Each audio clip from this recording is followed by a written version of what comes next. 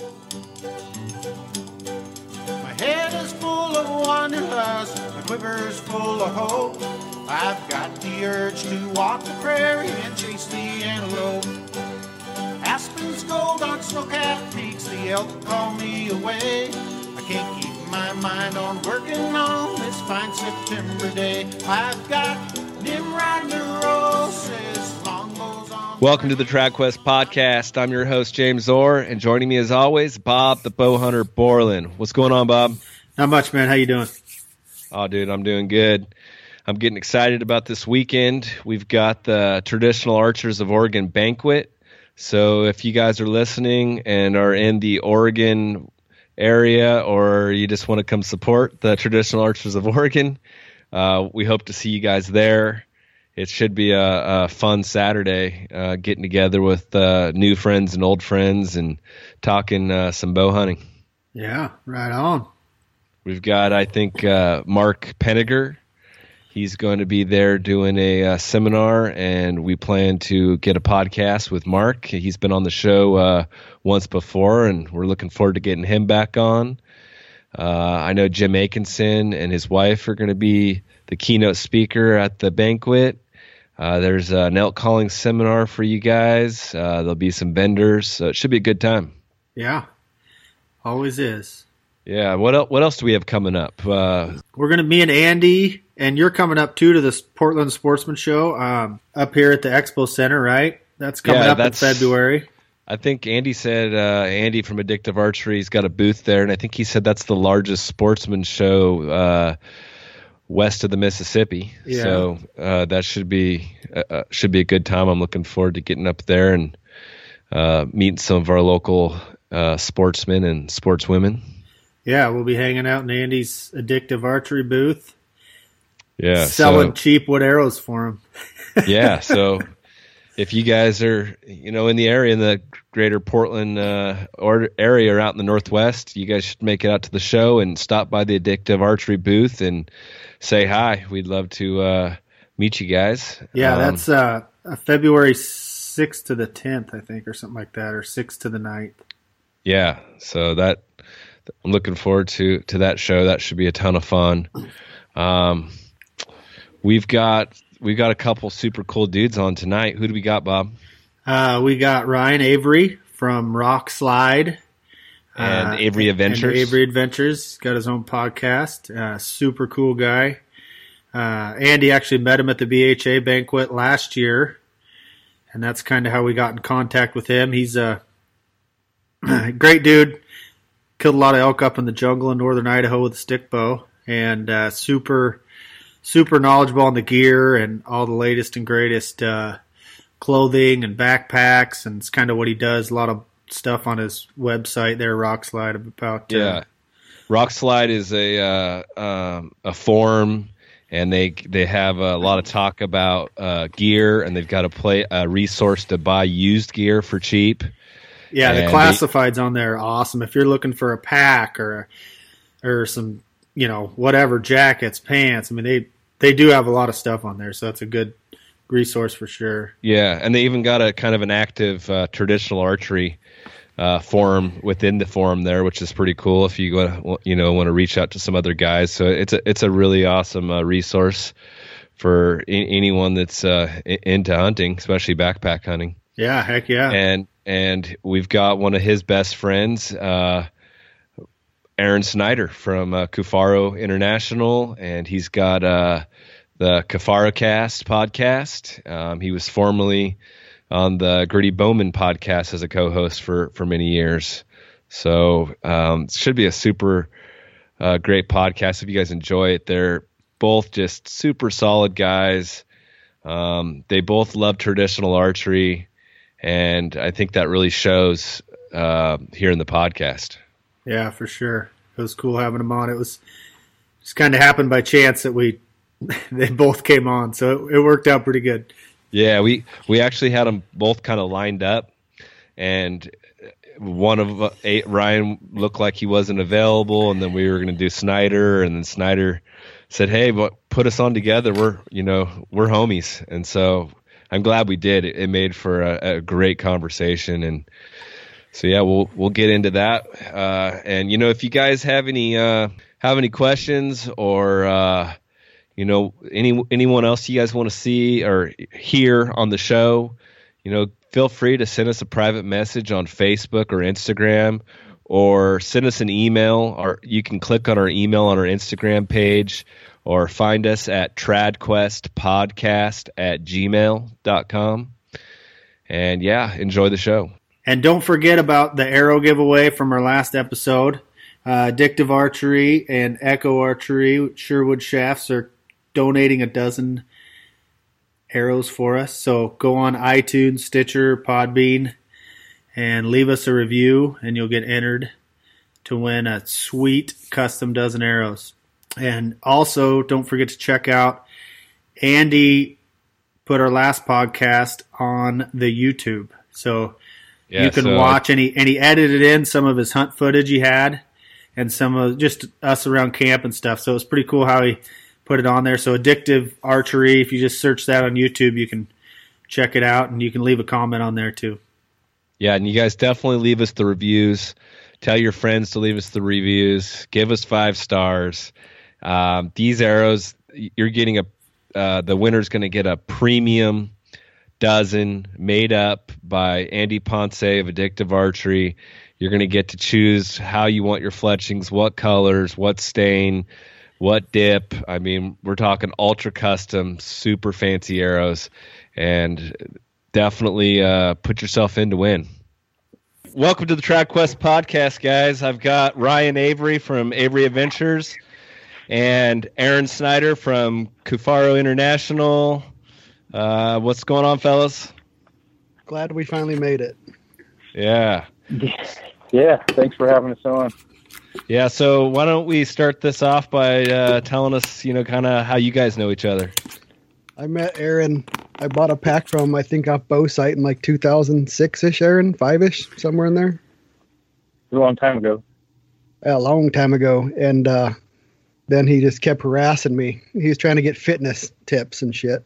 I wanted it. Turns out it paid off. I'm lucky enough he threw in some dieting advice in there too, so I wrote that down. Well, then it just kind of went from there, and we kept talking about building a website, and then finally 5 or 6 years later it happened. And so you are part owner in the Rockslide Forum website.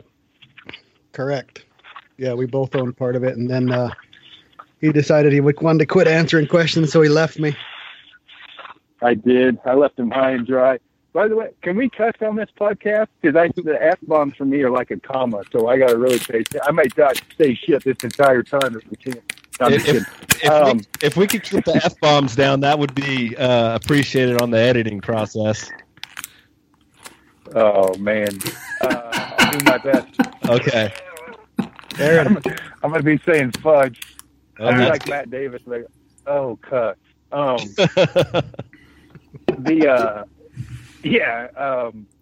think, I don't know, somewhere in the midst of all that with the Rockslide stuff, I kind of had a mental meltdown, not like a real meltdown, but I started being mean to everybody. In fact, I yelled at Robbie Denning so bad to this day. I still don't think he likes me. I don't know if he'd admit that to my face, but I got super pissed. And so it was one of those things for, like, I would say more like lifestyle, like peace of mind. Then, I sold my shares, or what did we do? I think you guys gave me a camera lens or something, wasn't it? Dude, I don't even remember what you bought out for. Yeah. But yeah, either way. And then Robbie and Ryan took it over. And were you living in Colorado then, or were you still in Oregon, or? No, man, I haven't been in Oregon in a long time. I was in Colorado. Okay. So you're originally from Oregon, and you left there like when you were 18 or something? Yeah, I joined the Army in 1994 or 5, and then was stationed, I don't know, whatever, all over the place, really. And then I ended up down in Fort Carson in Colorado Springs, and then I got out here, and then I moved around quite a bit and then came back. Awesome. And so, Ryan, you've been shooting a stick bow on and off for a long time? I shot it from 96, 97 to pretty straight through till like 2008-ish, 2009.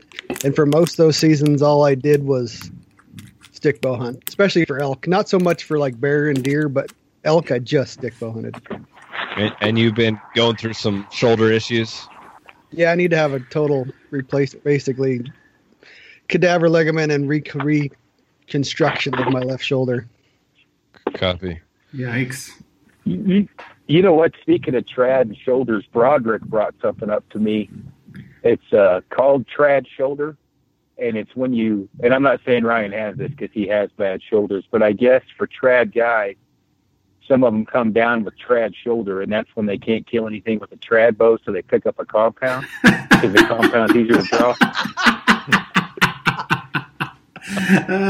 Now, for all you trad guys, I don't want to be hearing any shit about that. I didn't come up with that. That was Brian Broderick, but I'm going to use it. I like it. I've seen that a few times myself. That's very funny. I would rather pick up nothing than pick up a compound again, so I'm not in that camp. Yeah, shoulder issues suck, man. I just had surgery, 2 years ago? I had a torn labrum, so I know the pain, man. And I know I heard those RMS gear guys. I don't remember which brother it is. Dan, I think. He's had like 9 surgeries or something from wrestling, and he's pretty much forced to shoot a compound now, so that's not fun. I don't know if I can say this, you got to edit, but he's effed up like a football bat. He shoots like super low, like 50-something pounds on a compound just so he can shoot. They're only like 5 minutes from Kafara, so I go over there and pester him all the time. So are those guys did they have some influence on you when you picked up the stick bow, Aaron? Yeah, I mean, probably the biggest guy that had the biggest influence of me changing was the guy on the phone, Ryan Avery. But as far as actually being able to hit what I aimed at and tuning, that was all, the clums at Rocky Mountain. Definitely Tom Sr. The fact that I was able to kill anything with that thing was because of Tom. Because I had, really good luck, but I also, pretty much set myself up for victory. I had the clums to help me with form, tuning, what to do, what not to do. And then I set up one hell of a schedule for myself so I could actually go hunting a lot. Yeah, and you had a one heck of a season for a guy brand new to the stick bow. But I imagine that attributed to the woodsmanship that you already had, and like you said, you were able to hunt a lot of places. I know that it's been well hashed over on lots of podcasts, your adventures. And if, the guys are listening, don't know Aaron Snyder, he was co-host on Gritty Bowman for quite a long time, and all that stuff has been pretty well talked about. All Aaron really did is he made more animals get wounded in 2017 than any time in probably history. I think and go ahead, Russ. Because Aaron, one thing Aaron does that people don't realize, I shot a trad bow pretty much for 10, 11 straight years, and Aaron came up here bear hunting 2 years ago with me, and he actually rekindled my fire to get back into stick bow shooting that time he's up here spring bear hunting with me. But Aaron's a phenomenal hand-eye guy, so hand-eye coordination obviously is a big factor in shooting a bow, and some guys never get that. Well, Aaron, I shot 11 years, and I was never on the level Aaron was, just shooting it for 6 months. So I put a facade out there that anybody can do it, and I'm out here to tell everybody some people shouldn't do it, and they have to know when they shouldn't do it. Exactly. Every time I go to the 3D range, I see those guys that should just stick with the compound. And that's hard for people to hear. Aaron has 2 things. He's obsessive compulsive, and he has the time to do it. And that's a big factor that people leave out. Yeah, for sure. The season's been talked about ad nauseum, so we don't need to cover that. But if I was going to stress to anyone anything, it would definitely be you have got to practice, in my opinion, with a trad bow with good form and a good coach every day as much as you possibly can to be semi-effective. And that is good for a personality. Like I'm very set, like same with photography. I don't mess around. I get into stuff and I try to perfect it. What I also learned was, there's a lot of guys that grab their bow a week before season, compound and stick bow, there's everyone, and start, flinging arrows. Thank God most of them. But it takes a lot of dedication to be effective with a stick bow, more than I even anticipated. A lot more than I anticipated. Yeah, absolutely. Like I've got that OCD also, an obsessive compulsive disorder, and I just want to like dive head in.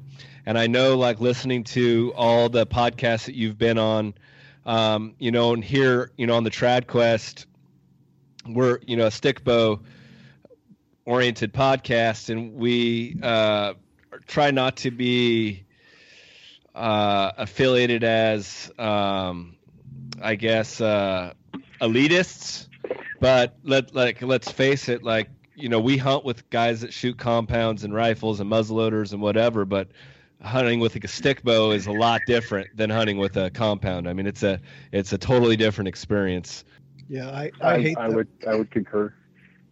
Yeah, that word elitist is the problem. Is I personally think that the compound shooters are way more elitist than the stick bow hunters. Anybody that's an actual real stick bow hunters knows there's limitations there. The compound guys are the ones that always throw it in your face. Oh, did you shoot it with a rifle or did you shoot it with a bow? Well, I shot it with the weapon that I wanted to. It's not elitist. It's just what you're doing. But the compound guys always jump in there and, I don't know, it's just a bow rifle thing all the time. And then they have the same problem when it goes to the stick bow side. They're like, well, those guys just wound stuff. Well, I find a lot of dead elk with arrows in them, and they don't have feathers attached. They have veins. Yeah. So there's a lot of guys. Go ahead. Yeah, I mean, the whole big tent theory, like, we do all need to stick together, and we agree with that. Like, we're all hunters. We all need to stick together on the issues and the public lands. But I mean, if you guys have listened to our podcast, like, we're trying to get out there that it is different. Traditional archery is different. It takes a lot more practice. Your effective range is way shorter. Even if you're a great shot like Aaron is, and he can shoot out to 40 with a recurve, well, he can shoot 80 or 90 with a compound, and that's kind of what we preach. Is like, we're just trying to get it that it is different, and we're hoping to maybe get some more of these traditional seasons, because we're we're losing opportunity. If you guys have listened to some of our podcasts, they've already done it up in Alberta, and it's going to kind of start happening down here too. So when you were in Alberta, Aaron, you were with Roderick. Is that how you? Jeff Lander, the outfitter, who's a trad guy, and I was with Brian Broderick, who was the guy hunting, and he's a trad bow guy too. Right, and you were right behind him when he made the shot, and I really liked your your take on that. It sounds like that got you pretty excited to watch him make that perfect shot with you right on his shoulder. Yeah, oh yeah, and I mean, I literally was like when he drew his bow back, I had to lean my chest back for his elbow to clear. He didn't know that. You can tell on camera. So I was that close. Yeah. And for me, I mean, I'm like in the thick of everything as far as like, I'm in the midst of the compound thing. You're shooting too far, which I've done, farther than I should even talk about. And arguably farther than I got a lot of hate for shooting that mule deer at 40 yards. I mean, I had some horrible shit sent to me about shooting that mule deer in Alberta at 40. But to me, I think the biggest kind of, is on both sides of the fence. The biggest thing that I've learned in the last 3 years of compound to trad to compound is when we all suck when it comes to people wound shit. There's a-holes on both sides of the fence, meaning you got stick bow guys that probably maybe don't practice as much as they should. You got compound guys that think that they can hit a foam target at 60, so they're flinging arrows at 60 as a live animal and shouldn't. And, I just think that, in a lot of ways, like both sides of the fence could definitely do a little bit of work on, one, getting along with each other, and two, not being so elitist about it. Absolutely. I think that's a really good point. And it comes down to practice, because what you can do on a foam target is not what live animals, it's not the same. No, and I mean, Lander was very clear when I got out of the truck, and he's a very good friend of mine, one of my best friends. He said, Aaron, you shoot I can't remember if he said past 60 or 80. He's like, you fling an arrow past 60 or 80, I don't give a shit if you hit it or not. You're going to punch your tag. With your compound.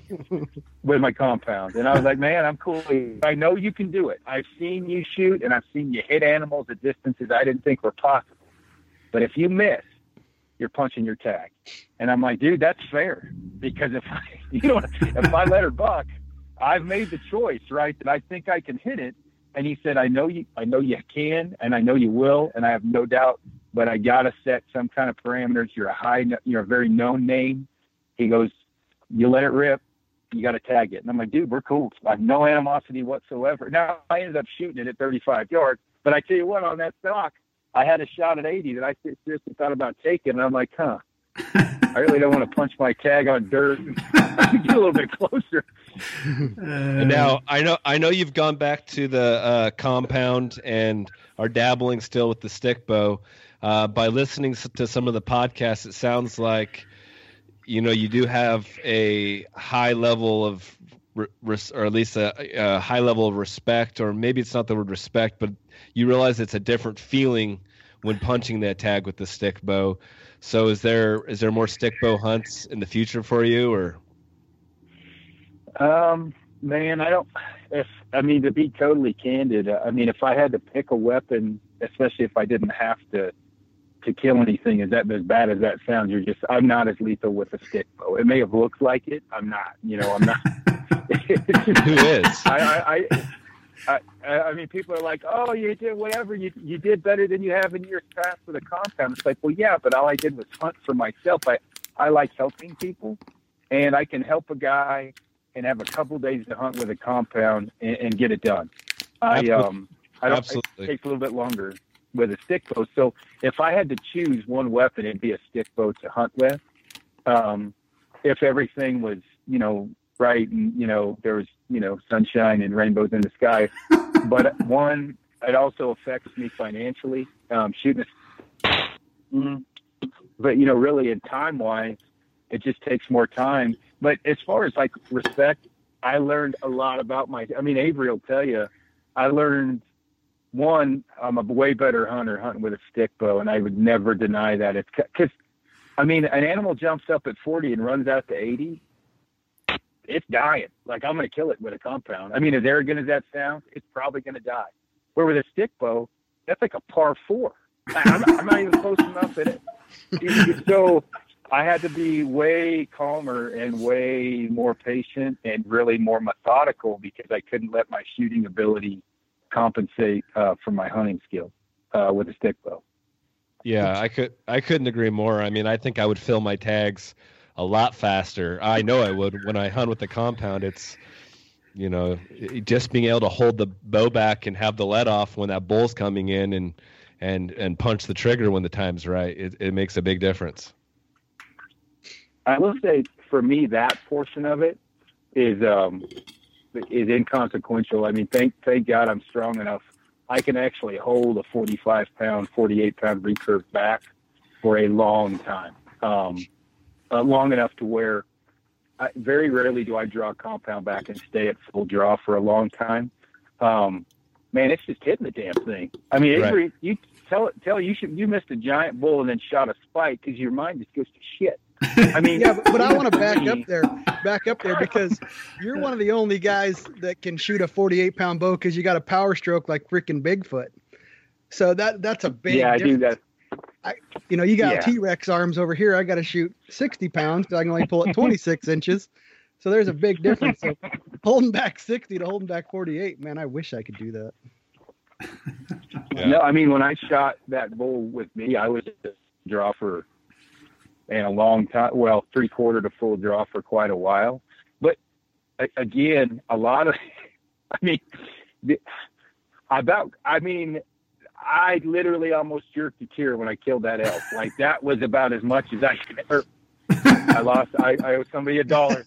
That was about as much as I could handle because normally I kill an elk opening morning every year, right? If not my list B cow, a bull, and I was getting my ass kicked on this elk hunt. And I mean, finally I killed one. But I mean, literally, like, I had to sit down and take a minute, where most people have seen when I shoot an animal, I'm like, oh, hey, look at that. And my heart rate doesn't go up. I mean, I literally had to stop and take a breather because I just couldn't, get my crap together. Yeah, that doesn't happen with a compound. I'm like, I shot that mule deer in Alberta this year. I'm like, hey, Lander, I got that one. He's like, what? And I'm like, yeah, I killed it, man. Come grab me. And he was giving me crap about it. And he was like, you shot that, mule deer with your stick, and it's just a totally different thing. I mean, it's extremely, tenfold more rewarding because you've earned it. Yeah, sure. Definitely. Yeah, just even tell them your story, the difference between the big bear you shot with your compound, the next year you coming up and stalking that one and hitting it but not finding it. Oh, yeah, I shot a toad with my compound. I was taking photos of it before I killed it, and shot it. And I'm like, oh, hey, cool, And then I literally, and I wounded one with Ryan. I mean, I wasn't with Ryan; we were in the same camp, but a totally different, feeling. In the point blank, that bear turned broadside at 69 yards. I would have killed it with my compound without blinking an eye. Well, I ended up walking 8 yards, stalking in 8 yards from it. I about shit myself. It stood up in this little hole, and I'm like, ah! And totally different feeling. Where the compound, I wouldn't experience any of that because it would have been dead on the side of the hill at 69 yards. Right. Just different. Yeah. It's a different animal. That's for sure. I mean, we've all hunted with both. And have you guys hunted with stick bows together? Or? We did with Brian a little bit. Not really. I hunted more with Casey on that hunt. Okay, gotcha. But to get back to when I missed that, I called in this just dandy 5x6 bull. I mean, picture. A gagger or a yacker?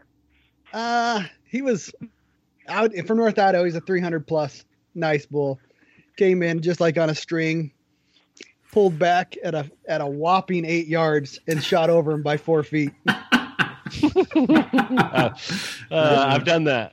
This 2015. So instantly I'm ticked, and I'm like, you kind of get that blood rage, and you're like, the next thing that comes in is dying. So I rip off a cow call, the spike rolls in, and I smoke him at like 14 yards right through the heart. And you're like, what the hell just happened? How can I go from 4 feet to smoking him through the heart? And that's the thing, that beauty of stick bow hunting is you're never perfect. It's it's like a poor man's golf. Yeah, you're never perfect. It's an art, and that's kind of like we talk to these old guys like, Dick Robertson and stuff, and they've been doing it for 50 years, and they still have struggles, Speaking of the North Idaho elk, let's get into that a little bit. So that was 2015. You killed that spike. How are things up there, man? I haven't hunted up there in quite a while, but I know the wolves and all that. Like, what's going on up there? Man, I don't want to tell the truth. Is there any elk left? Or are you just going to say no? I'll say there's elk left. And Aaron was here last year. I seen a lot of nice. You better be ready to work. Yeah, see, I've hunted Northwest Montana four times for 2 weeks at a pop, and I never killed anything. So I know what the work is, and I was right on the border there. And I hunted the Panhandle back in like 98, but that was a long time ago. Yeah. I hunt the Oregon coast. I don't know if it gets much worse. Well, the up there it's bigger country. The coast is steep and it's thick, but you don't have 3,000 feet elevation from the bottom of the canyons to the top, Right. And up there you do, man. And it's just bigger country, so it's almost as thick as the coast too. So, what have you noticed? What have you noticed, Ryan, up there with the calling since the wolves have moved in? I mean, you've obviously hunted it since before the wolves. You had the kind of heyday when the wolves were really kicking butt, and you weren't able to control them. Well, now they're able to hunt them, trap them. And is that helping? And what do you think the calling, has it changed? Is it getting better? Yeah, well, I don't think it's gotten, the calling necessarily has gotten better. I think if you picked your spots, I mean, I think in any drainage at any time there can be elk bugling, but I'd noticed they don't bugle near as much during the middle of the day, unless you get into a situation where Aaron and Brian had, where they had a big herd and a few of the cows were in estrus and they seemed like they were going off all day. But since like 90. Well, Go ahead, Eric. Go ahead. Dude, you got to remember though how far we walked. Yeah. We were so freaking far from the middle of anyone Yeah. that I just don't think it sucked hunting up there. But sorry, go ahead.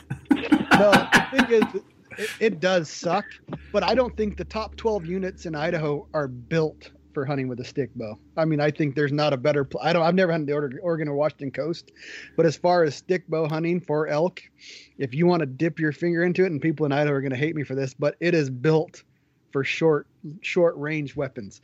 But as far as calling, yeah, they have dropping off. They're more and more vocal at night, it seems like. And they're not out in the open, like the big openings. And we don't have a lot of big openings, but what I consider big brush fields, they're not out there as much during the daylight hours. But the trapping has really taken a lot of the wolves out of the unit 4, 5, and 6, and 7, where I hunt a lot. So Okay. I would say the elk are definitely coming back. And last year I seen a herd of 50 elk together. So I think that there's Nice. still plenty of elk, but I don't think they're as near as vocal as they were in the 90s. Yeah, I think that's from what I've heard. That's kind of what's going on. Unfortunately, I missed the heyday up there in the 90s. And Idaho is still all over the counter. I've heard that you guys are looking to go to a draw system. Is it still, or like a preference point system anyway, or is that still not? There's no points in Idaho, but all the units that I usually hunt elk in are over the counter. They do have draws. It's kind of like Oregon. There's 4 or 5 draw units for archery elk. Yeah, most of those and then units are the big open units. You can glass them up. In North Idaho, you ain't glassing shit up. No, this is the jungle. So you guys also obviously rock slide. You're into gear, and up there that's a test on gear. If I've ever been to a place, because it'll rain and it's wet for 3 days because you're crawling through that alder and crap. I mean, what do you wear for rain pants up there, and like kind of what's your system? Kind of go through. I know neither of you guys are really sponsored by any one company, so you guys that's why everybody likes listening to you, because you give a good opinion on what works the best, and maybe not just what's paying you to say that. On rain rain jackets, I don't go through a lot, but I went through 4 pairs of rain pants this year, rip wise. Yeah. And I haven't found the perfect rain pant this year. I got sent a set of 19. They're coming out Sitka gear. There's coming out in 19 that John Barklow said, rip these, and I'll give it my best shot. But so I would say bring multiple pairs of rain gear. Brian took my pair of rain pants last year and ripped them when him and Aaron were hunting together. So I've never found the perfect rain pants. The problem is it's always damp, and you're always walking through brush. So there's a lot of moisture in the air. So even when it doesn't rain, you're still going to get wet. So I've kind of went to more trying to find pants during the bow hunting season. You can't do it when it's colder, but finding pants that dry fast. Dry fast, and maybe just gaiters. I don't like gaiters, but gaiters are a big help. Yeah, I don't do gaiters either. No, Aaron probably has a little better, because I hunt 90. I would say 70% of my hunting is in this terrain, so I'm kind of used to it. Aaron could probably give you more, coming from a dry climate of Colorado to Idaho and back, more of a variety of what he's using. Yeah, I mean, I'm with you guys. You're not a winner in no winning secret sauce for North Idaho. I wore gaiters a lot. I destroyed one set of rain pants, when I was up there, and I'm pretty certain if I hunted up there, I bet I would say 3 to 4 sets of rain pants a year would be realistic. And that, in Colorado, we don't wear rain gear very often, right? We're not rain pants. We wear a rain jacket, but I'll wear gaiters. But I mean, as far as like, rain gear and what's going to stand the test of time. I mean, that Sitka Stormfront is good. Odie makes a really good set made out of Event. It's more of a tactical company. I wear that really long jacket from Swazi and gaiters. It looks like a dress, right? But it's just durable as hell. It's quiet, and the gaiters go about up to the bottom of it. And I've had super, super good luck with Swazi gear. If you're wearing an ultralight, and it's the problem with the industry in general, no one gives a shit about durability anymore. Everybody wants to hear what's lighted. And that's cool. People have spreadsheets and they add and subtract their gear list.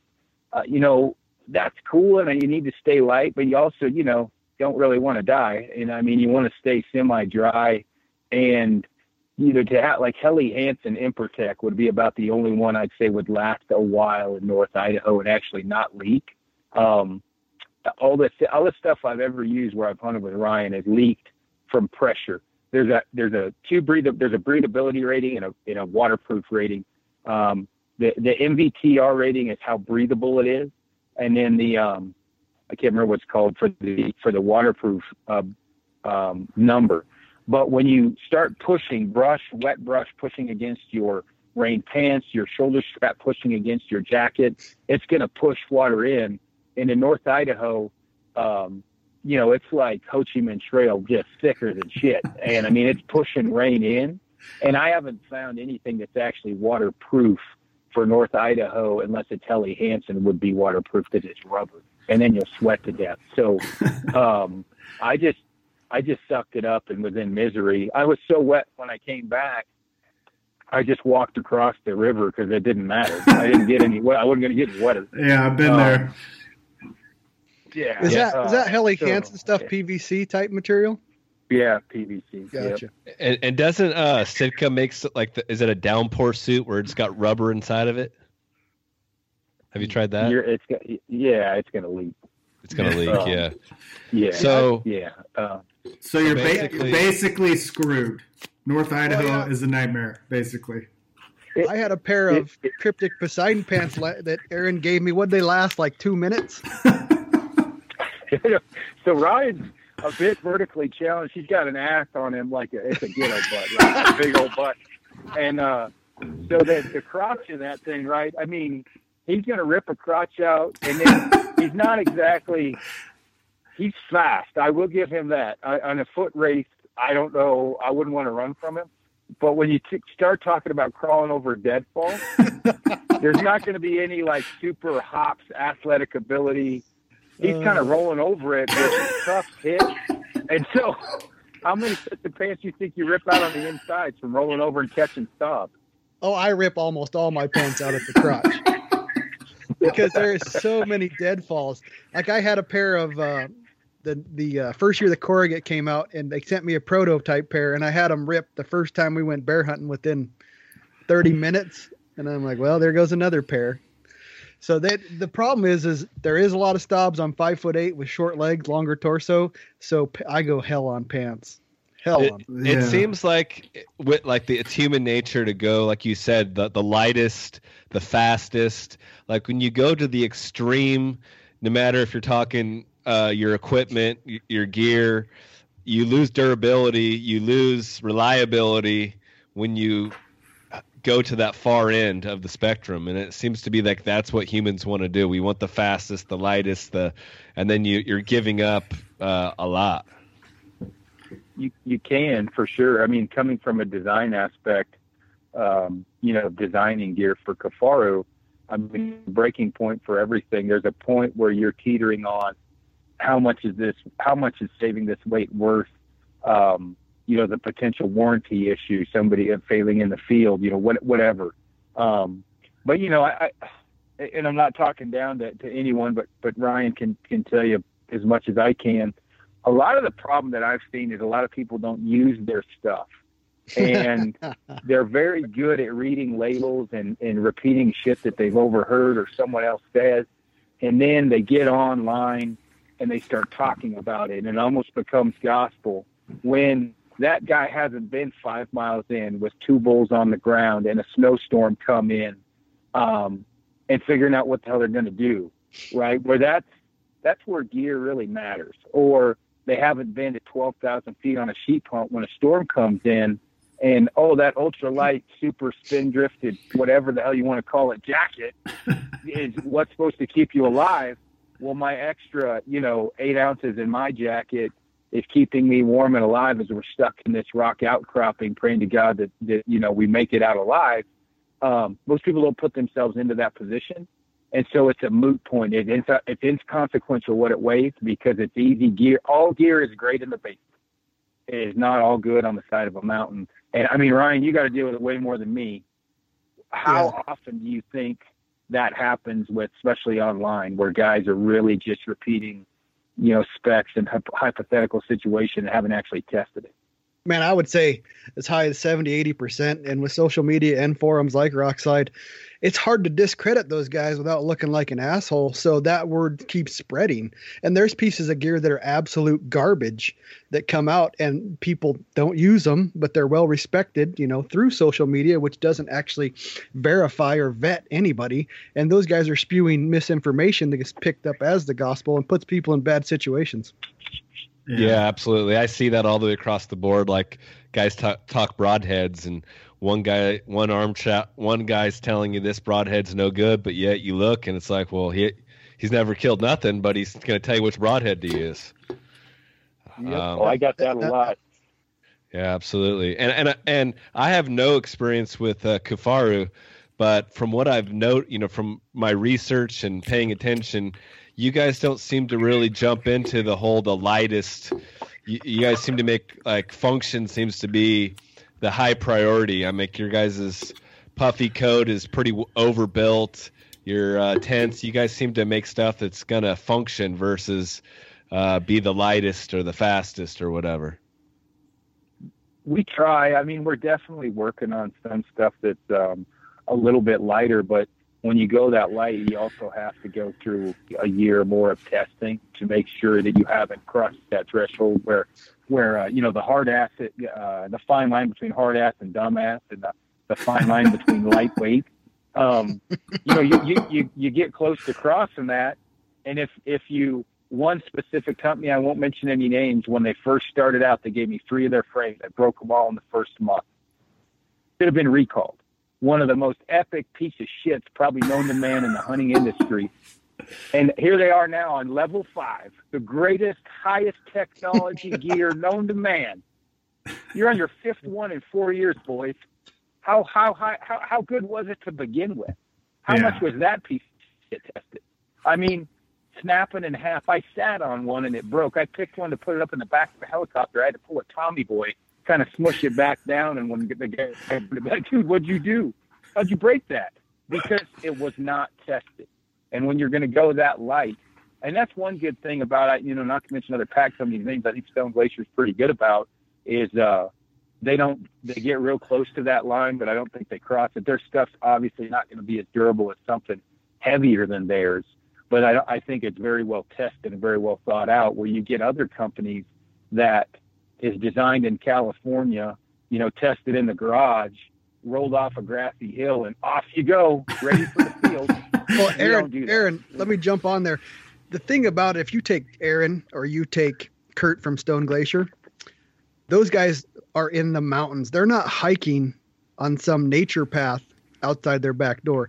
Kurt and Aaron are in the fields hundreds of days a year with weight in their pack. They're not I guess the thing is those guys are going to find the flaws in their lightweight packs, in their heavyweight packs, long before the guy that's just taken out on a nice little stroll. And I think that's the thing that gets lost with all the internet hype is this pack. They put all this money into marketing, where Aaron and Kurt are going out and putting their money in their backpacks with weight on their back. Time and time again, 2 to 3 years before you even see that pack, where the other guys just want to get that pack out so fast. They might have the shortcuts and it might be good enough, but as soon as you get it in situations that Aaron or Kurt are going to put those in, or any hardcore hunter, then you get the fails. Yeah. And I would agree with everything that Ken just said. And I mean, we, like this year, I don't know how many, hunts I was on, and maybe 20 or something, a lot of different hunts, and everything from yanking stuff across the river on a Argo looking thing or whatever, a 4-wheeler, to mountain bikes, to backpacking in, to plane rides, to everything, horseback, where we're doing that. One, I get to chalk it up to R&D and marketing, so I get to go hunting for my job, but we're doing it for a reason, which is to test it. I know it is. Right? How I slick dick my way into that. Yeah. But it tests all this different gear. And so when someone says to me, hey, I'm heading on whatever, and I need to, this is the amount of weight, this is what I'm going to be doing, I can legitimately say, yeah, man, I was on that hunt a couple years ago. This is the pack I used. about the size you'll need, and I can in good conscience know that thing's not going to fall apart. And that's not, our marketing budget as well as Stone Glacier is extremely low comparable to our competitors. I think that's because the guys, at Kifaru and the guys at Stone Glacier try to pride themselves more on, on actually testing and designing the product and not selling snake oil. Yeah. Yeah, I think that shows. So back to the gear. I want to just talk a little bit more about close up there. What about base layers, Ryan? What did you guys? Are you guys a fan of merino, or do you like synthetic? There is nothing better, in my opinion, than arrow wool, and they just made it better by putting nylon in it over poly. Okay, and that just came out last year, right? Yes. Yeah, I haven't tried that. That's the stuff that First Light's doing, like a blend of the two. Yeah, there was poly for 2017. The new year, this year, it's nylon and merino. And It's badass. I've got them. Is it? And does it still, the stink's not in there? Does it still help with the smell? Not that I've noticed. That was my biggest concern, because Polygiene, which is warm from Sitka, but I can't. It's just like I'm wearing Under Armour. For me, I stink the first day using it. Oh yeah. Yeah. So, and I want to jump on something. Another pair of pants that I used this year. Speaking of drying quick, and I know Aaron used them, but the new Ascent pants, they are really pretty durable and they dry extremely quickly. Nice. Yeah, they do. Yeah. No, I mean, what Ryan said, I concur. I would have said merino wool 3 years ago. Right now, arrow wool. I've got multiple different types of merinos, and that new arrow wool from First Light will revolutionize base layers. And I hate to use the word revolutionize. Everybody on the planet says it, but there is a couple revolutionary products I've gotten to use this year that's coming out in the next couple of weeks that will definitely shock the world. And I would say that arrow wool's at the top of it for clothing. Do you can you share any more of those products with us? Yeah, I mean, I don't want to double tap on the whole base layer thing. So if we're done with that, I can go on a little bit if you want. Yeah. The one thing that I will say about the arrow wool, what it does, it gives you all the benefits of merino, but dries faster and more durable. So that's what they're after. And you're getting the odor. Right, it's merino. So the merino's still there with no odor, and it dries faster, and it's more durable. So you're winning all the way around. Nice. Yeah, that's awesome. Tell you That's awesome. I soaked 7 different merino base layers in a bathtub, all the same weight. That new merino from First Light dried the fastest by far. And I don't mean like a little bit when I say by far, meaning half a day faster. And then we soak it and then we wear it till it's dry. It was dry for me wearing it faster. And then you put it under a puffy jacket or something that blocks the wind, but generates heat inside. It dries even quicker. So it's pretty amazing stuff. We sound like a ShamWow commercial. I've been a big advocate for the merino wool from First Light.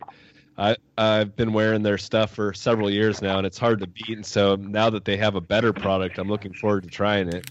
I did have a big problem with those red desert boxers. Those things are awesome, but they would just rip and tear. I'm a fat-legged fella too, and the new Benmore boxers, they are very durable. The new arrow wool ones, super durable. Okay, that's good to hear. I was just going to say I wore Ex Officio for the last 6 years, and I'll probably switch this year to the new arrow wool boxers just because they're just a better product and they're lighter weight. So. What were you wearing before, Aaron? Ex Officio, EXEFICIO or some shit. I don't know. They're a synthetic, but they took a long time to stink. Okay, gotcha. So you mentioned some gaiters you liked. I've never even heard of that company in this long jacket. What was the name? Yeah, where is that? I've never even heard of that. New Zealand, and you buy that jacket, you better sell your testicle and a kidney. I think it's $580 or something. But I mean, I've had it now for 3 years. You still can't tell it's even been used. And Swazi's one of those. It's a cult-like following over in New Zealand, Australia. Some of their stuff's kind of low tech, but very, very durable and functional. But their anorak jacket which is something Sitka kind of copied this year. They've made a long dress kind of jacket like that Swazi. And it's not, I say they copied, it's not like dusters haven't been out since the cowboy days, right? It's a duster looking thing. It's long. Those jackets I prefer. I like the longer jacket. Is Hey, that Aaron- a hunting Aaron, have company? Aaron, have you tried the one from Cryptic that kind of copied that Swazi one or not? That's cheaper. I have not. Is Swazi a hunting-based company, or? Yeah, the guy's crazy as hell that owns it, Davey. In fact, he told me the story about sneaking a polar bear back into Australia once and tried to tell the border guard it was a bunch of Arctic foxes or something. He's crazy as hell. But yeah, it's he's hunted. They have a jacket that I wear frequently. It's all fleece with windstopper on the inside called the Nahani. Well, that was built off Nahani Butte when he hunted with the Lancasters at Nahani Butte Outfitters. It's, it's a fleece jacket with windstopper on the inside. It's super quiet and it's super warm. You're not going to win any fashion shows, I can tell you that. Frank makes, anytime I put any Swazis on, I got some kind of crazy ass comment from Frank because it's just not your standard American cool, typical look. Right. And they make they make a gator that you're fond of also? No, I wear outdoor research gators. Okay. Between those and those First Light gators, I'm not a big fan of the Sitka ones. They're like quitter socks. They kind of creep down on me. Yeah. I've had good luck with outdoor research crocodiles and then those First Light gators. Okay. I have not had good luck with the First Light gators. I've ripped 2 pairs all to hell. What about puffy coats? What do you guys like in that department? Well, if you just want to wear one puffy coat, it's hard. And cold, not summertime, not archery season. It's hard to beat the Lost Park Parka from Kifaru because it's really a rain shell and puffy all in one, and you can actually walk through North Idaho brush pretty well without ripping it. I'm not trying to sell Kifaru for Aaron, but it's my wife lives in it because she's cold when it's 90 degrees. So anytime we go hunting together, she has it on. Yeah, so that sounds good. I'm a fat kid too that shed about 65 pounds off my fat ass, and so I'm always cold. I'm always cold now. That would be a good one. We designed that thing just to stay, it's a stay alive jacket. And it's not like I don't wear, at the house right now, I've got 4 Sitka puffies, 3 First Light puffies, a couple Western Mountaineerings, a couple Mammoths, a Rab. I literally, if I sold that shit, could put my kids through college, right? My daughter. Like, I have so many puffies. And I will use one in warmer weather. I shuffle them around. But truly, when shit hits the fan, the Lost Park Parka is the puffy that I bring. It's that durable. You can low crawl in it. You can stay alive. We built it to where it's the one jacket you can buy and run just that long. So what about like a September type weather? You're more of a mid lightweight puffy. What are you liking? Probably that Kelvin from not the Kelvin Active, even though I really like that from Sitka. The Kelvin Light hoodie, I like that one for kind of an all around puffy jacket. It works pretty well. I just, when it's like that, you almost don't even need one. I always try to bring one, but Right. It's just depending upon what kind of layering system you've got. For me, I guess it just depends.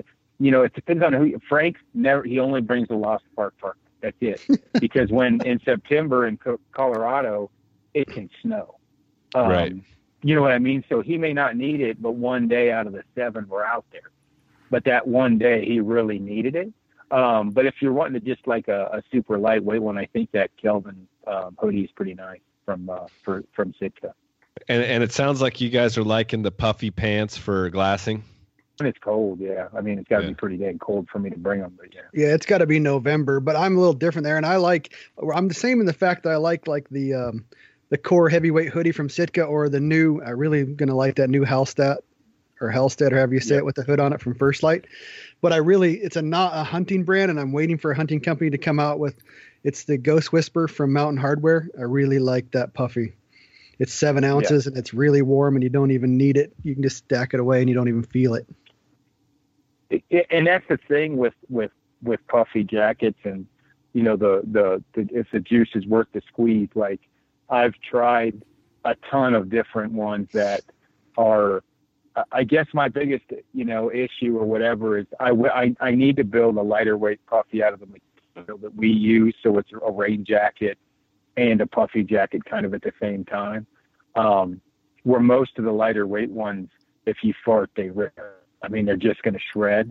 And so that, you know, that's something that kind of a hole, I guess, in the industry that, you know, I haven't found yet. No, you do need to make a lightweight one of those. Those would be gold. Yeah. Well, again, you know, it's a mate. Oh, go ahead. Oh, so I was just to bring up camouflage. Like, that seems to be like a big hot topic amongst a lot of the guys on the internet. I myself am not a huge proponent or believer in it. I use it, but I don't really find it very necessary. Like, what's your guys' take on the different patterns and camouflage? Well, you remember when I told you that story where I missed that bull by 4 feet? Yeah. I was wearing a pure brown puffy from the Uncompadre from First Light, and it's noisy as hell, and I hear how you can't call in elk. You can't elk hunt with it. Well, I was stick bow hunting while I missed that, and then I called in another elk and shot it. So I think the camo's made solely to sell to hunters, and it's really not that necessary. But if I was going for the best looking camo in order, I like the Altitude from Cryptic, the Fusion, and Sitka's way down the list. I don't like the looks of the Sitka at all. I don't think that shit matters at all. Yeah, I work in the woods. I do salmon habitat work, and I'm out in the woods around these Roosevelt elk all the time. And I'm always like telling my boss, like, oh, there's a herd. I'm going to go sneaking on them. And I'm always like got a white T-shirt on and some waders, you know, like some green or orange colored waders and some that are like making all kinds of noise. And I think it's movement. If you're moving, they see you. If you're not moving, they don't see you. Yeah, I know. I think a lot of it depends on the country you're hunting, though. If you're hunting wide open country, I know that area. I've been elk hunting the last couple of years. I rocked out there one day in my, you know, Filson wool dark colored jacket one morning. It was cold, and I mean, you're just standing out in the sagebrush, man. They can see you. I mean, I know a lot of it's movement, but I think a lot of it has to do, though. I'm a fan of it in super open country for sure. I love camo. I liked First Light. I like that ASAP pattern. I mean, I've had deer and elk come right by me wide open. But if I'm hunting in some cover, I agree. I don't think it matters too much. But I've definitely gotten pegged a few times where I feel like if I was wearing camo, I would not have gotten pegged. But maybe I'm wrong. I mean, if I had to pick a pattern, it'd be Predator and ASAP. Yeah, I agree. I concur. Yeah. You know, after that, I do like. Same with her. I like the Sub Alpine. I like Cryptic. I like, you know, Fusion and Cypher. I just for elk, it may be a little bit different because you are a little closer, maybe sometimes. But the reality is, if it's mule deer, goat, sheep, if I've done my job right, they're looking away from me half asleep before my arrow even goes in them. And yeah. I could be buck naked with a dip in my mouth. And it wouldn't matter anyway because that animal shouldn't know I was there. A little bit different with elk. They're coming into a call. Same thing, wide open country, totally understandable. When we flag guys in on sheep hunts, I mean, there's patterns that you're like, holy shit, there he is. And there's other patterns like, I can't find him. So definitely for the human eye, it's a definite difference. It's just, I know Ryan and I've talked about it. I think I've probably killed 15, 20 bulls in a sleeveless T-shirt. I probably had Copenhagen in on all of those. It's wind and movement is what's the most important thing. So what you're saying in the open country, spot and stock, it doesn't matter what you're wearing because you're moving in on a bedded animal. So they're not coming in looking for you per se. For the situation that you were just talking about, different. But for me, we're waiting for them to bed. I mean, obviously everything's different, but when I make an approach on a mule deer, a goat, or a sheep, or guiding a guy in, yeah, I mean, they're not. If they've seen us, I have not done a good job. We've screwed up. So, Right. Aaron knows this guy. I hunted with a guy. His name's Dave Vishneski. I met him hunting when I was 16 years old, and he pretty much taught me everything that I know about hunting, woodsmanship, cover, where elk are, why they're there. He hunted with an orange. It's an orange striped, like plaid vest his whole life, and shot well over 36-point bulls with a stick bow. Wow. We got to get this guy on the podcast. You'll never I get don't him know. on. I don't think you'll get him on, but if you did, you'd have to have the beat button on fast. Nice. But you know, with the same vest, as long as I met him in the woods. He pretty much lived in the woods. He's about 2'7". He looks like Papa Smurf, and he thought that was all just bullshit. And I have to believe him with what he did. Yeah, well, my buddy Dan, I don't know how many he's killed in blue jeans. The rednecks down in James's country, that's what they wear, is just blue jeans all over the place. Even Norm Johnson, most of his pictures you'll see are in blue jeans. blue jeans and a work shirt, and they get off work and go elk hunting. I mean, that's it. Yeah. Which is cool. I will say, though, there's probably 15 guys in the last couple years that I have gotten some clothing for and talked them into getting out of the blue jeans and into a hiking type pant. There's no denying the material is better, is going to be better. You don't have to have it. And I get in arguments with some pretty crusty old bastards about this, but you can't deny that cotton sucks. I'm not saying you can't kill shit in cotton. If you're on a backpack hunt or if you need to dry stuff out faster, chafing between the legs, a more technical fabric is going to make you more efficient. Now, their big stick is, well, I've been doing it this many years for, whatever. And I got it, man. You're cool. You get jeans. And I think that's amazing. But we thought the world was flat for a long time, too. Yeah. I mean, it's right. Yeah, no, I know my buddy Norm Johnson. We just finally got him into some 4-way stretch pants and some merino wool, and he's loving it. There's no way around it. He's loving it. Oh, there's no doubt that the stuff we have now keeps us in the woods longer. And Dave was no fool. His was all wool. He wasn't on the blue jeans and cotton kick. But I think the camo is getting better for our vision, but I think it's still solely marketed to sell more clothing. Yeah. Right. The easiest way to do it, which could never be done, is if you took, let's say 10 guys and, or 5 or whatever, and one guy is in the blue jean flannel shirt. He's in that category. He's column number 1. Column number 2 is, the nylon pant, high tech puffy, super duper whatever, right? And you have all these lists of guys in gear, physical fitness being equal.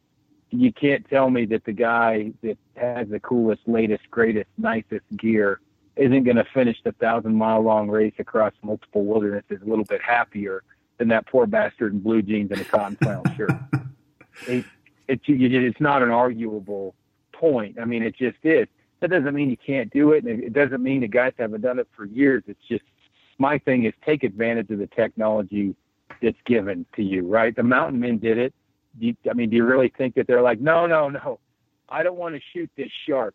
Give me that piece of shit single shot muzzleloader I had, right? I want to reload when the engines are coming after me. I want to stick a rod down this thing. I want to wait. I don't know. They wanted a repeater. They wanted one that loaded faster. I mean, I just don't understand why people get stuck on this, and truly, like, they are going to use the best they have to stay alive.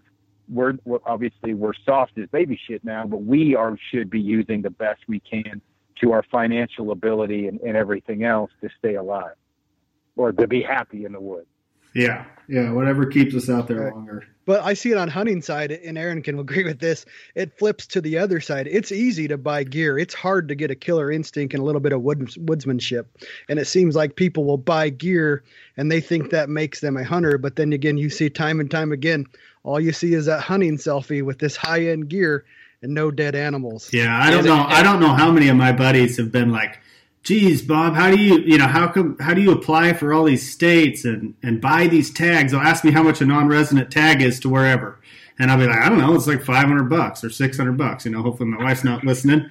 But they always freak out. And I'm like, man, you spent more than that on your backpack. Like, I don't even have a fancy, I don't have any fancy shit. I have a couple, you know, it's Christmas presents and birthday presents. You know, I got my pack I got for my birthday a few years ago, but I'm going hunting. I'm buying a tag and I'm out of here, you know, and they're spending thousands of dollars on all their crap. I mean, if you have the money, like Aaron says, like definitely go out there and use it wisely, but you don't have to have all that stuff. You need to get out there and hunt and have those experiences for sure.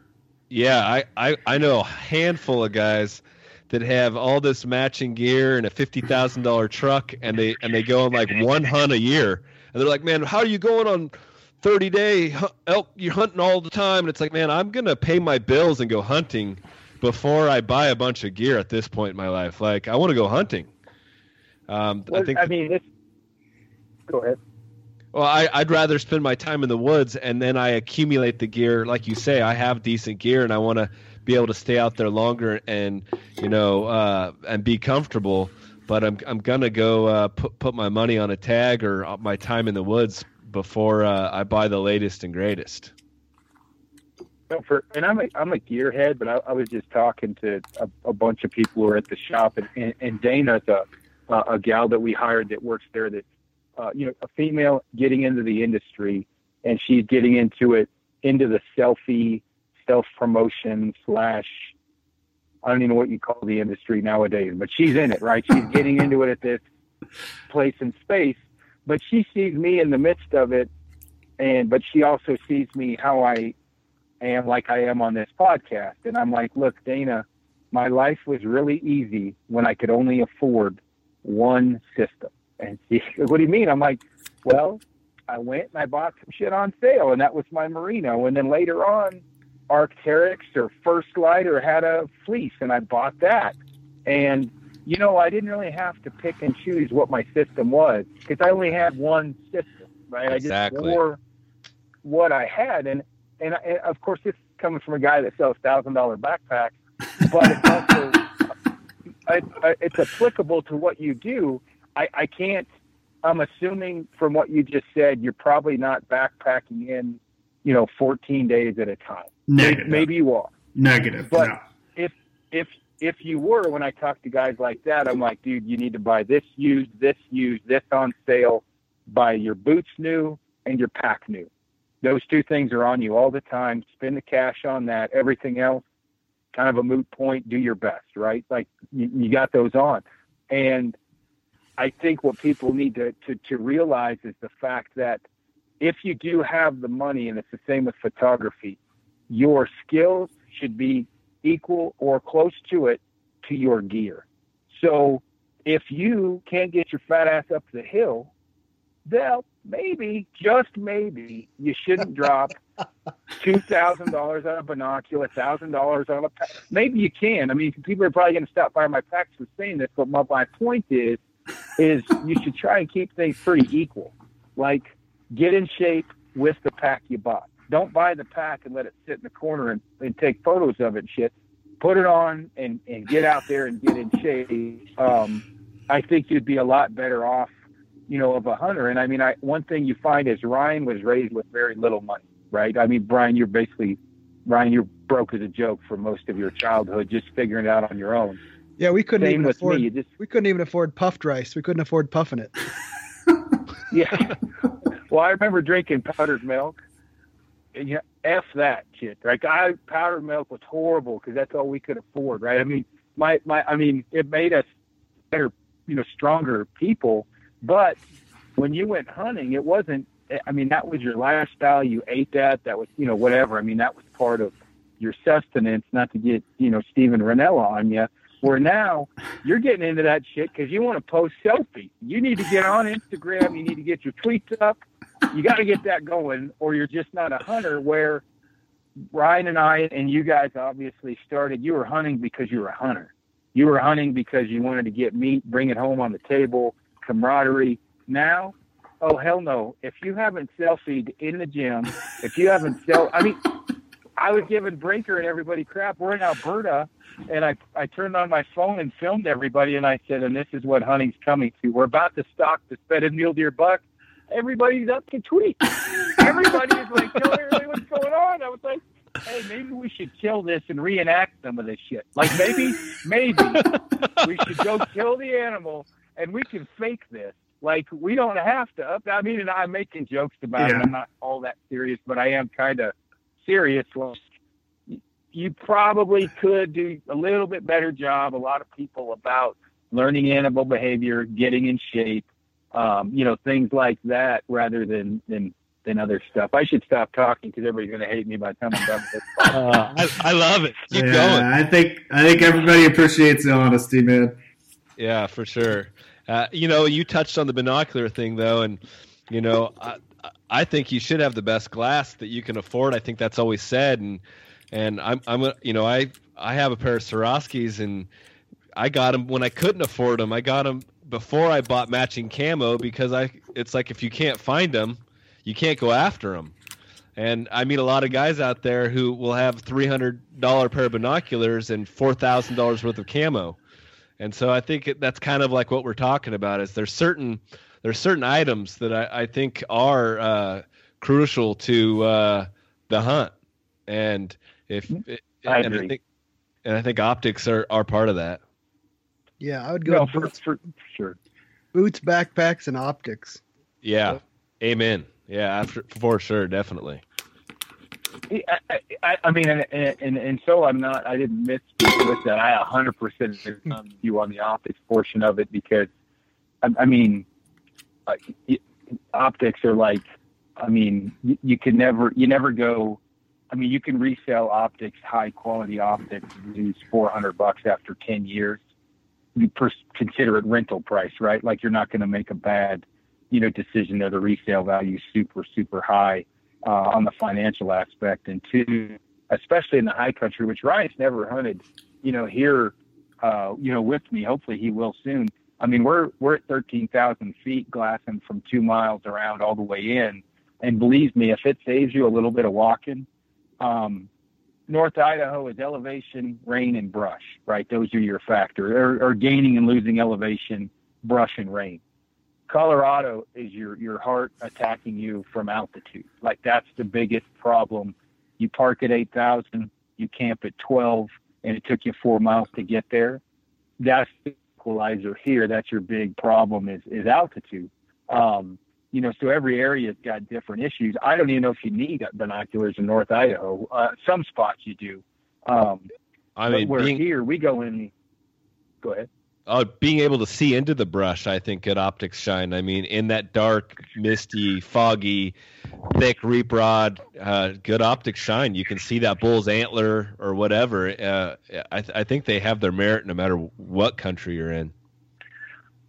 No, for sure. I think what I'm kind of getting at is, as far as the sliding scale from each area. Sure. Some areas, some things are going to be a bit more important than others. I didn't do a very good job explaining that. I don't know. I mean, Ryan, what would you say living in North Idaho compared to hunting in some of those other areas in Idaho? Would your gear change a little bit where you might focus a little bit more on one thing than the other when you're hunting those more open areas? Oh, absolutely. I'm really outside of long range hunting in North Idaho with a rifle. If you're bow hunting, you just pretty much need a good pair of binoculars. When I hunt southern Idaho, which is a lot more open and a lot more altitude, you have to have a spotter. I mean, I have a spotter either way now just because that's the way I roll. But hunting down in Colorado, which I've never done, but I've been in Utah quite a bit looking around, and I think it's similar. And you have to have that big spotter that Aaron's always packing around because it saves you walking. It saves you time for sure. Absolutely. Oh, I look like, some of these areas we scout, I've got 10s, 15s, and a 95 when we go in. and your big ass camera. And my big camera. Oh, and another 12, 14 pounds of camera gear. Now, I'm physically able to do that. But one of the biggest reasons is we'll stay on one peak for 3 days glassing, for quite a distance away. We may move a little bit, but, it saves me from having to move a lot once we get there. It's just different tactics, different gear. needed for that specific thing. I mean, binoculars are always important, to buy the best you can afford, but there's other things that, I see, again, like you talked about camo, how important that camo is compared to buying stuff on sale, used or whatever. I don't think and for most cases, like shelter wise, there's a lot of, you can get away with kind of especially for September, you don't really have to dump a ton of money into a shelter out of the gate, because you don't even, if you just get started, you don't even know what the hell you like anyway. Some guys are floorless guys, some guys are one-man tent guys, some guys want a ton of room. And so if you buy out of the gate what you think you want, you may end up selling it to buy what you actually want. So buying something cheap out of the gate might not be a horrible idea for shelter-wise. So as far as shelters go, I know you guys make a lot of the floorless shelters, and I have zero experience with that. What is the downside of the floorless shelter? Bugs would really be the only, in my opinion, the only downside would be bugs. Okay. Well, and I'll caveat on that, because I only use floorless shelters. You got to know where to set up your shelter. That's where people get in trouble. Dumbasses setting it up in, depressions or shallow holes or a natural runoff. You got to use a little common sense, a little bit of woodsmanship, and floorless shelters are the bomb. Yeah, because it seems like for the weight ratio, you're getting a bigger floor footprint. Yeah, that, and you can put a stove in it, which is pretty freaking important. I personally run Hillebergs a lot, but Frank and I we talked about it for this year, and going back and forth between floored and floorless shelters. After last year, where we spent, more time than you would probably imagine in the field. 3 to 5 days a week from May on, in the wilderness, sleeping on the ground, plus then hunting season. I don't know how much more I'm going to run a floored, shelter, because the bivy tarp combo is just so much. It's just nice for me to have. Now, crazy extreme conditions. Yeah, you're going to want a 4-season tent at 13,000 feet in November or October. But for the most part, me with a bivy and a tarp, or just a tarp, is probably the system I'm going to go to and stick with for quite a while. It just saves weight. It's easier to pitch, more versatile. And for guys that don't know, Aaron, you're spending like 200 days a year, 150 days a year in the field. Is that accurate? Not days, man. I'm not one of those guys that counts driving around in the woods as a day in the field. Well, okay, 150 nights in the field. Oh, at least. Yeah, if not more, which is probably why I've been married 3 times. Although my last wife wasn't my wife, so it's totally different. I was gonna say you must not be married. Yeah. That was an asterisk. If you guys don't know about the common law in your state, you might want to look into it and listen to the Aaron's podcast and get a little education on it. Yeah, Aaron, that floorless floor with the floors thing gets brought up all the time, so this is a good point. When would you use, outside of your extreme, snow, high elevation, like in North Idaho, why would you ever want to use a floored shelter, in your opinion, Aaron? Man, I wouldn't. Frank and I did a podcast today talking about this, and going off of my experience hunting with only you up there, right? Mm-hmm. There isn't one time when I can think, wow, I'd rather have a floor. Because one, I can throw the I think it's 1 pound, 12 ounce for my super tarp, the wood stove in my truck. And if I need to take it with me, I can. Cause there's wood everywhere in North Idaho. I can always dry my stuff out or warm up on a backpack trip. Right. And so I couldn't think of one reason, because we bracketed it out in all the different units, states, countries, or whatever Canada I've hunted. I can pitch, because where you were at, there's a lot of benchy spots where we were. And for me, sometimes the best places to sleep is in a deer bed, where I'll pitch it at a little bit of an angle, there's already natural water depressions going around that bed. So I don't have to do any digging. The water's not going to hit. It's not going to pool up. I can pitch it faster. Sometimes I don't even need to pitch. I'll just jump in the bivvy and sleep on the ground. Bugs have never been an issue for me. I mean, spiders and shit, I've never had a problem with that. I think a lot of it's mental for people where they're like, oh my God, I don't have a wall. You know what I mean? Or whatever, like to protect me from the outside. So I wouldn't say any that I could think of. No, I agree. And the biggest thing that I like going from, I've used a Florida shelter a few times, is it instantly gets muddy. You're instantly already dirty because there's no way to get away from raw water. And this is just northern Idaho.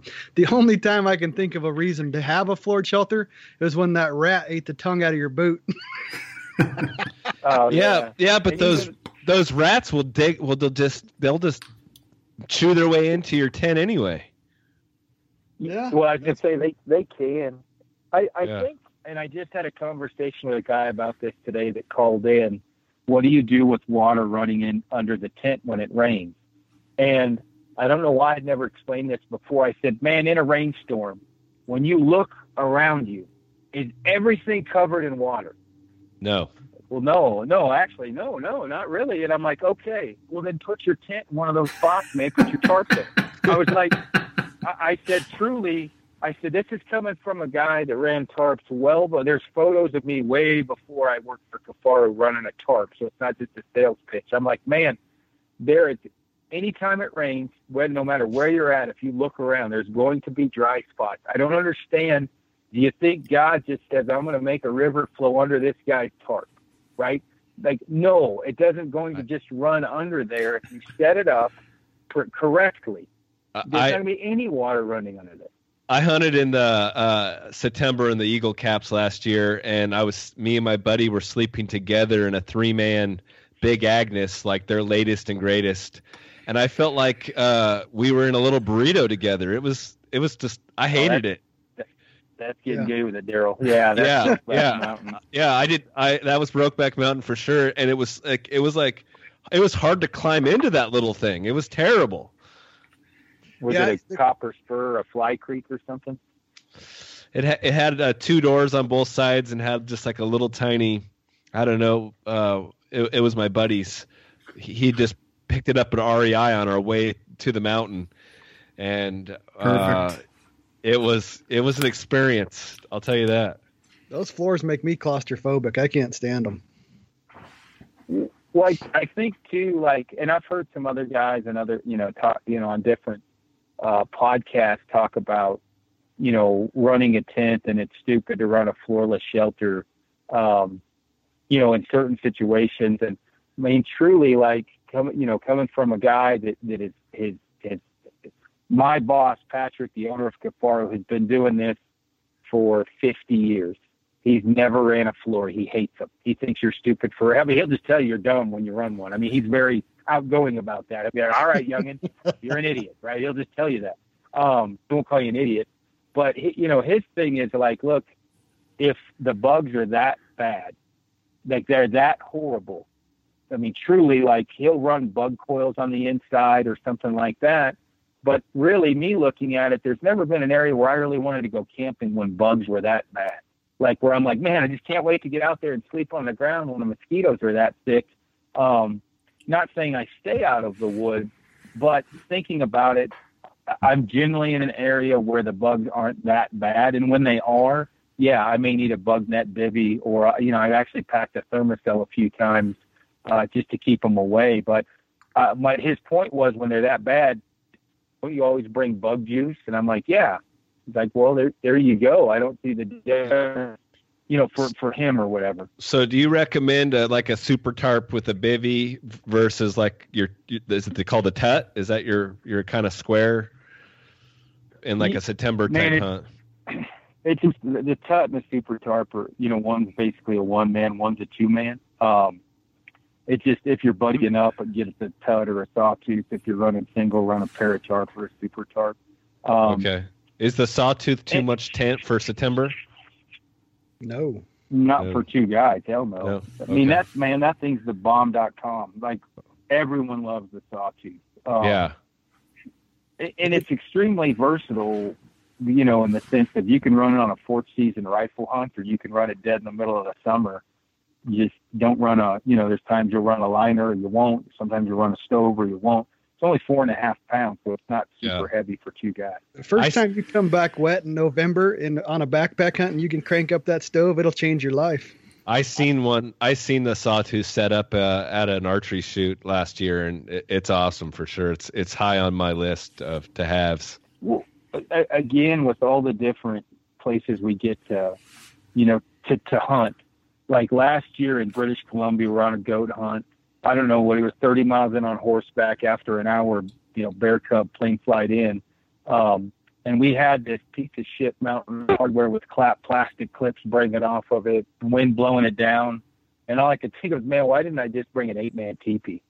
Right? Like, it's a fraction of the size of that tent, more room, less weight.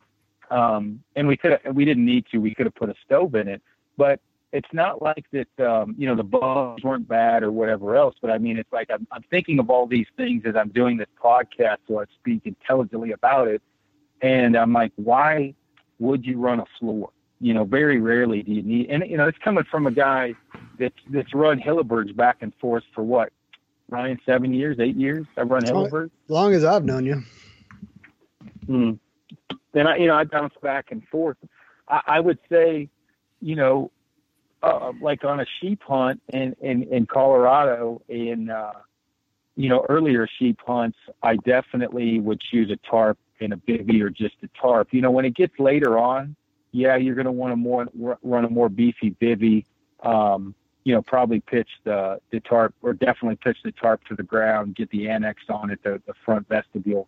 But it's not like that super tarp. I haven't had it in 60, 70 mile an hour winds. It's not like a tent is more durable in the wind, I guess is what I'm getting at. Right. You still got to put a bunch of guy outlines on it and everything else. So another thing that's always brought up is, what about when it snows? Well, there's a place I hunt mule deer that I backpack into with a super tarp, and I just use a 8-ounce Bora bivvy, and I just sleep right on top of the snow, and I have no issues. Actually, it's pretty convenient because you can just jab stuff in the snow for holding it, and it's never had an issue. It's pretty straightforward, and it's not like you're going to get cold. You have a bivvy, you have your sleeping pad, and you have your whatever sleeping bag you have. Copy. Cool. Well, transitioning off that and back just into the trad bows before we wrap this up, like, what are you guys shooting right now as far as stick bows? Do you have that new Satari, or what are you shooting, Aaron? I've got a Rampart. That's the one that Rocky Mountain Specialty Gear, those guys make. And it's 52 pounds at 30 inches. I'm shooting Easton Axis out of it. I've been shooting that cutthroat. I've got some tree sharks as well. I just pretty much shoot what they tell me as I'm dialing it in, right? I mean, they get with me. Is that a longbow? No, it's a recurve 3-piece. It's a takedown. Who makes that for them? The Poison Dart Custom. Okay. He makes those Poison Dart longbows. Okay.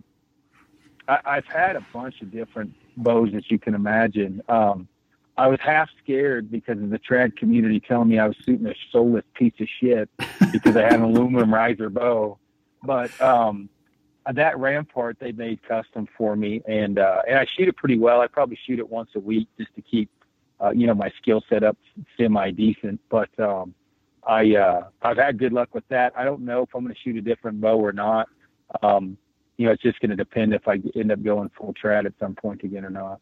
And total arrow weight, you're up in that 600, 625 area? 589 is what it 589. ended up weighing. Okay. And what are you shooting, Ryan? I don't shoot that metal gay shit. I like it. I'm shooting a Stalker stick bow, and I don't know what even model it is, but I'll probably actually hunt with that Centaur that I've hunted forever with. It's a little faster, it's a little bit lighter for me to draw, and it's a whole lot less weight. Yeah, the hybrid longbow. Yeah, and I don't even know. Aaron gave me just a pile of arrows. I don't even know what arrows they are, Aaron. What are those? I think they're gold tipped. Yeah. Yeah, he gave me about 40 of them, so I have a whole bunch to shoot this year. Have We you do so much. have you put a tree shark through anything, Aaron? Oh, yeah, I put it through the ass of that mule deer. I tell you what, that tree shark is like, when Chuck Adams got on, it's like shooting an axe through an animal, and I want to slap the shit out of him. Yeah, because it was a rage. That is truly like shooting an axe through an animal with that tree shark. I shot that 2.5-inch cutting diameter fix, and I tell you what, when I shot that mule deer, I hit it back. It was cornering away. And so if you can imagine, going from perfect to just 8 inches back, it dropped down in basically just to the side of its spinal column, and then dropped in it. And when it ran off, it looked like a flagpole sticking out. Man, I don't know if I would have found that deer if I shot a different head. Man, that thing was doing some damage on the inside. I've seen the pictures, and it seems like it is shooting an axe with an animal. I mean, those things really open them up, but from what I've seen from pictures. Yeah, I mean, it's 2.5-inch fixed blade. It does look like you have some kind of valuable weapon sticking off the end of that little stick, but it does some serious damage to whatever it hit. Copy. And what about you, Ryan? What do you shoot for broadheads? I used the snuffers for a long time, but like 2006 or 7, I switched to the Magnus, where they were buzz cuts. Now I think they're just stingers. Okay. And I'm not a big detail guy on that. I'm gripping and ripping. Yeah. If it's got a sharp end on it, it's probably sharp enough. I get them heavy enough. All the arrows I know the ones Aaron gave me are heavy. They're over 500 grains for the arrow. I'm shooting a little longer arrow. And it's not a big deal to me. But I do have a question for you guys because Aaron brought it up. Do you guys use rangefinders, stick bow hunting? I do not. I have my rangefinder from my compound days. Yeah. So it's the, what is it? The Zeiss. It's like the PRF. I don't know if you guys have tested that one out, but it's more for rifle hunters. But I bought it back in the day because I like to have that 8 power. It's like an 8x30, I think. And I basically use it as a binocular. Like I don't do a ton of glassing. So if I am hunting thick country or even mule deer a lot of times, I'll leave my Swarovskis because I don't want to pack the damn things in the desert when I'm going on a stalk or something, and I'm still able to have that. And if I'm looking for the deer or whatever, I got a really good 8 power glass. But and sometimes I do kind of, because my point on's right at 40. So I can kind of use that also as like, don't go past there. That's kind of like my where I draw the line. So I guess I work in the woods, and my boss hunts with the compound, and he carries a rangefinder with him. And all day long, when we're doing like salmon habitat work, sometimes we're covering a lot of ground, and he's always like, "How far is that tree? How far is that stump?" And he wants to play the guess the yardage game all day long, especially like in July and August coming up to elk season. And I've gotten so good at it that I think it helps me in my stick bow shooting, just because I think I shoot like intuitive or whatever. And I think that my mind kind of knows exactly what 36 yards looks like, what 31 yards looks like, what 18 yards looks like. So I've kind of, by playing the guess the yardage game all the time, I have a pretty good idea of what yardage looks like. And so that's kind of my answer to that. How about you, Ryan? Do you use one? No, but Aaron, do you use one? Yeah, oh yeah, I definitely use one because that's why I shot that mule deer at 40, because I got to 40 and that's my point on. Uh-huh. 186-inch mule deer, and I didn't want to blow it, and I knew I could hit it, so I shot it at 40 because I ranged it. Shooting in those canyons, there was no ground to look at. I was here, dropped straight down, went straight back up, and he was bedded. I wouldn't have been able to guess it was 40 with accuracy as I needed. I took my buddy's got a January elk tag, and I took him out looking for some bulls out here on the coast yesterday. And he went to shoot at a stump, and I was standing next to him, and he shot way low. And I looked at that stump, and I knew it was 55 yards. And he goes, "Man, that wasn't 30 yards." And I go, "No, that wasn't 30 yards. That was 55 yards." And we walked it off, and it was 55 yards. Yeah. Oh. My point of all that was Yeah, that's I thought good. it was stupid to use one of those until Aaron came up here. And then now I've slowly started shooting again.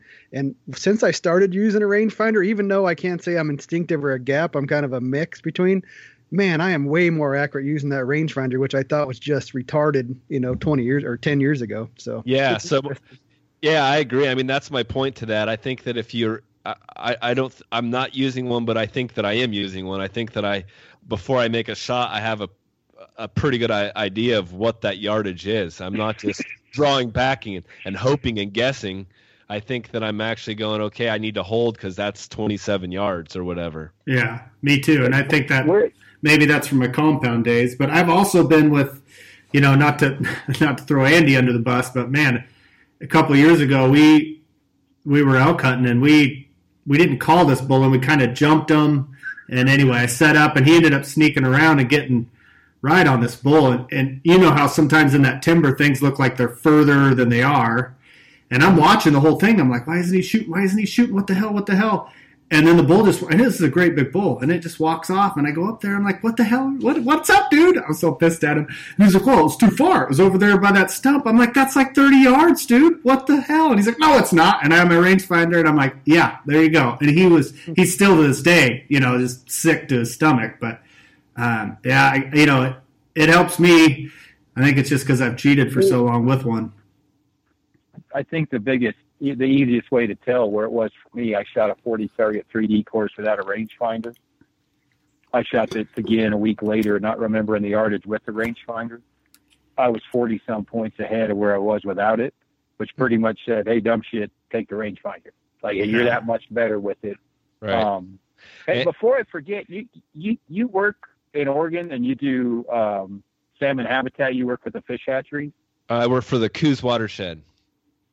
Okay, you might not. I was going to say, do you by chance know Greg Grinbimmer or Terry Jones? They run the fish hatchery, several of them in Oregon.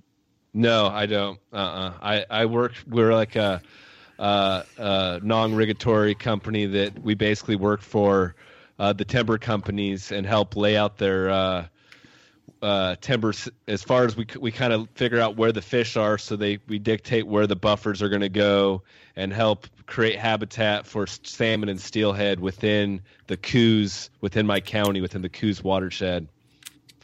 Yeah. So I'm sorry to interrupt. Yeah, no problem. So I don't work statewide. Basically, I'm just working within my county, from down to like Powers, Oregon, up to Lakeside and out towards Roseburg. So I'm in the Central Coast. Yeah, all the wet stuff. Gotcha. The wet stuff. Yeah, we call them coasties, those of us from the rest of the state. They're special breed. Yeah. I just call you guys liberals. Yeah, there you go. There's not too many of those around here. I promise. They all live in Portland. Yeah, maybe up where I'm at, there's a few of those for sure. Bob lives in liberal land, but we don't have those where I'm from. I promise you that. Yeah, I live and work there. We got a lot of them here. I live in. It's horrible in Denver. Yeah, I guess you can't throw a liberal and not hit a Subaru. We do gotta. Hey, didn't you? Didn't you have a Subaru? I heard. I did. I had to buy it. So you know how many ass clowns put their cell phones in my bumpers, track where we go. Like, I needed the most incognito vehicle possible to get away with where we're hunting, and a Subaru was it. Even put a coexist sticker on the back of that fucker. Yeah, you didn't have to put the Hillary sticker on the back, though. Get in where you fit in, right? Yeah, exactly. That's awesome, guys. Well, hey, we're gonna wrap this up, but I think we definitely need to do this again. There's a lot more stuff that we'd like to learn as far as the gear, and talk a little bit about more of your guys' stick bow hunting adventures. So I appreciate you guys coming on today. No problem. No, I appreciate you having me. And hey, can you guys go ahead and tell my listeners where to find you guys? You guys are both running a podcast. Why don't you go ahead, Ryan, and tell people a little bit about Rockslide and Avery Adventures? Yeah, Rockslide was started back in 2012 by me and Aaron and David Long.